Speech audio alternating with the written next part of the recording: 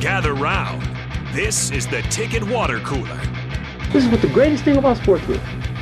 You play to win the game. Coming at you live in the heart of Lincoln, America.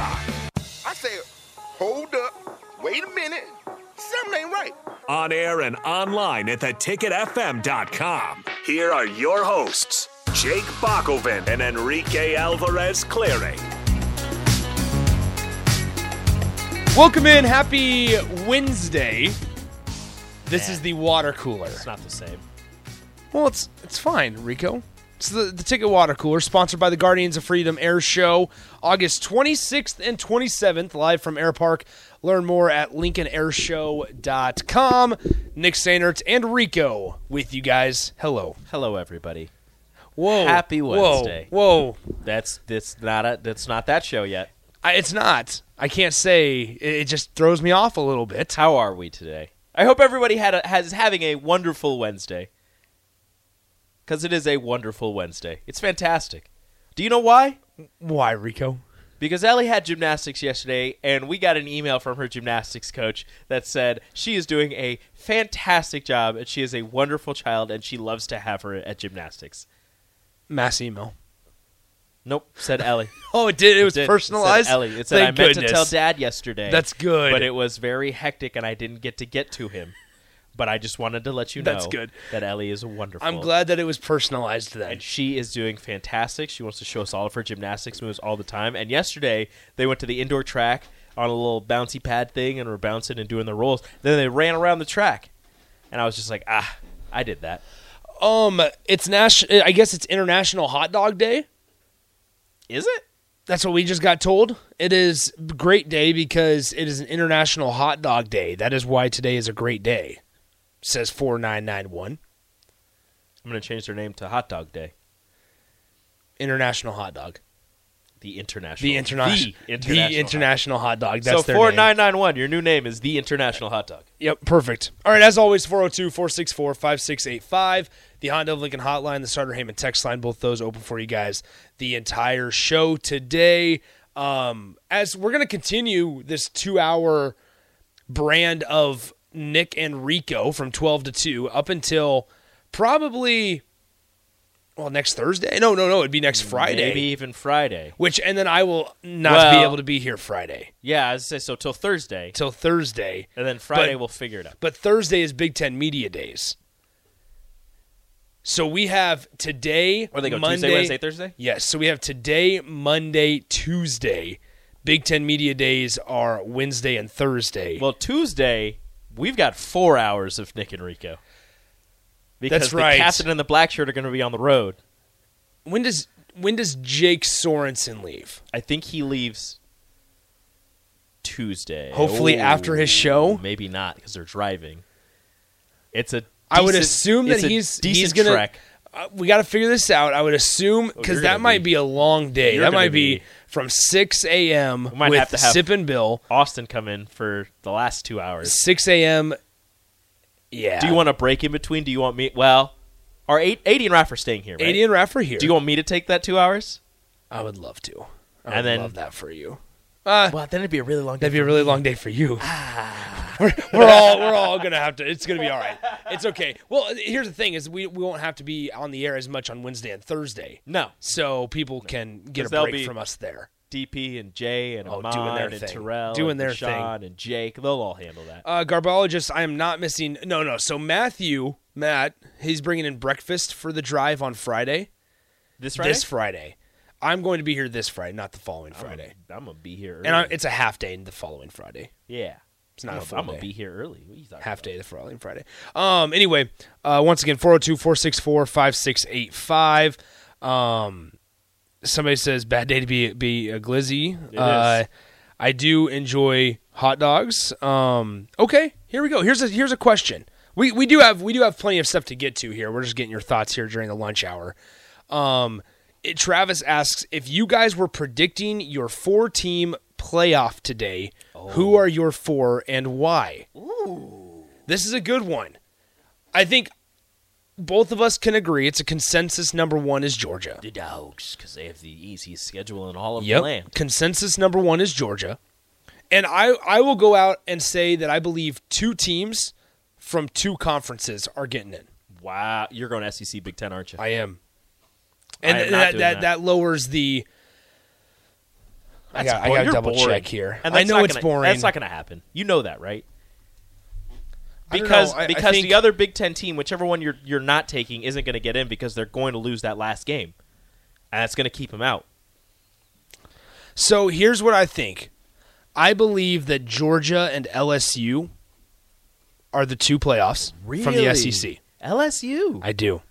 I believe LSU is going to be out of the West. SEC West. Georgia's in the SEC East. Took me a second. I believe. I don't like Michigan, but I think I've been an Ohio State stan for the last couple of years. Yes, you have. They still don't have a quarterback though. They haven't decided their quarterback. Michigan does. Also, we've been talking the last couple of days about the dark horse. I mean, not the dark horse, the 2-headed horse of Donovan Edwards and Blake Corum in the backfield for the Wolverines. Mm-hmm. So I think Michigan would be a 3rd. I want to say Ohio State, but I get there's a lot of things. Emeka Ibuka, Marvin Harrison Jr., Travion Henderson, Mayan Williams. Man, I might be talking myself into it. Can you fill in here? I have Georgia, obviously. That's number 1, like we agreed to. Michigan out of the Big Ten. And then my last 2 spots, one, I know nobody is going to agree with me, but I think that they get it done this year because they've been so close every other year, is a Pac-12 team. Okay. And it's not the team you're thinking. Oregon? Utah. Ooh.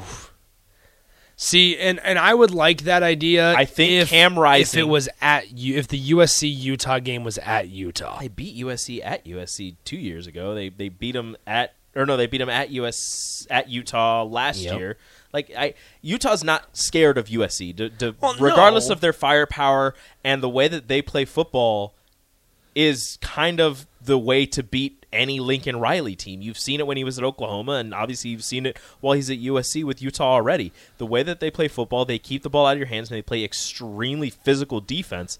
I think Utah gets by USC and finally doesn't drop an unnecessary game and makes it into the playoff. I've got Georgia, I've got Michigan, I've got Utah, and then it's hard to not pick another SEC team, but I think that Alabama, once they decide on a quarterback, it's hard to pick against them. Just every year, they're just doing the dang thing. So, 2 SEC teams, a Big Ten team, and a Pac-12 team.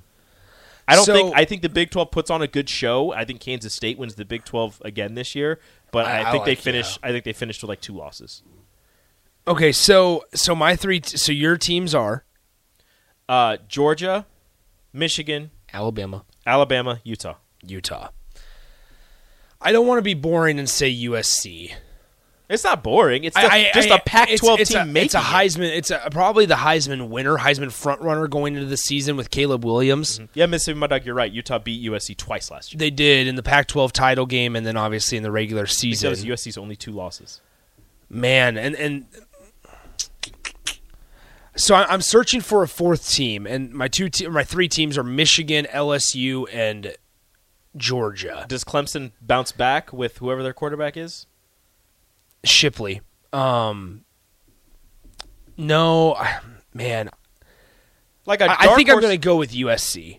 Like, honestly, if you're going to pick a dark horse, it has to be an ACC team. I don't know. I think also you could label maybe Notre Dame as a dark horse, and the reason I say that, you forget that they got Sam Howell as a transfer quarterback. I did forget that. So maybe I throw Notre Dame in there.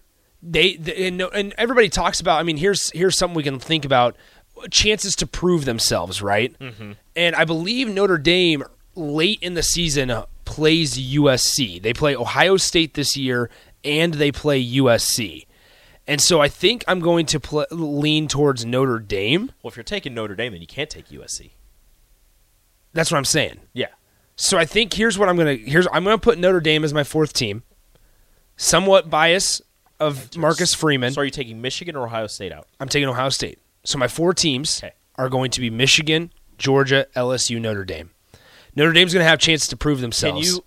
So listen to this. Well, hold on. Before you go into your thing, can you imagine Notre Dame LSU in the first round? Notre Dame LSU in the Brian Kelly. That would be really good.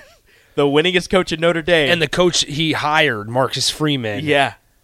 That would be electric. I would want to see that. So listen to this Notre Dame schedule going on. They'll have plenty of opportunities. They obviously play the first game of the year in Ireland, right? Against the midshipmen of Navy. Then it's Tennessee State at NC State. Mm-hmm. Central Michigan at home. Those are your first 4. You would assume that they'll probably start 4-0.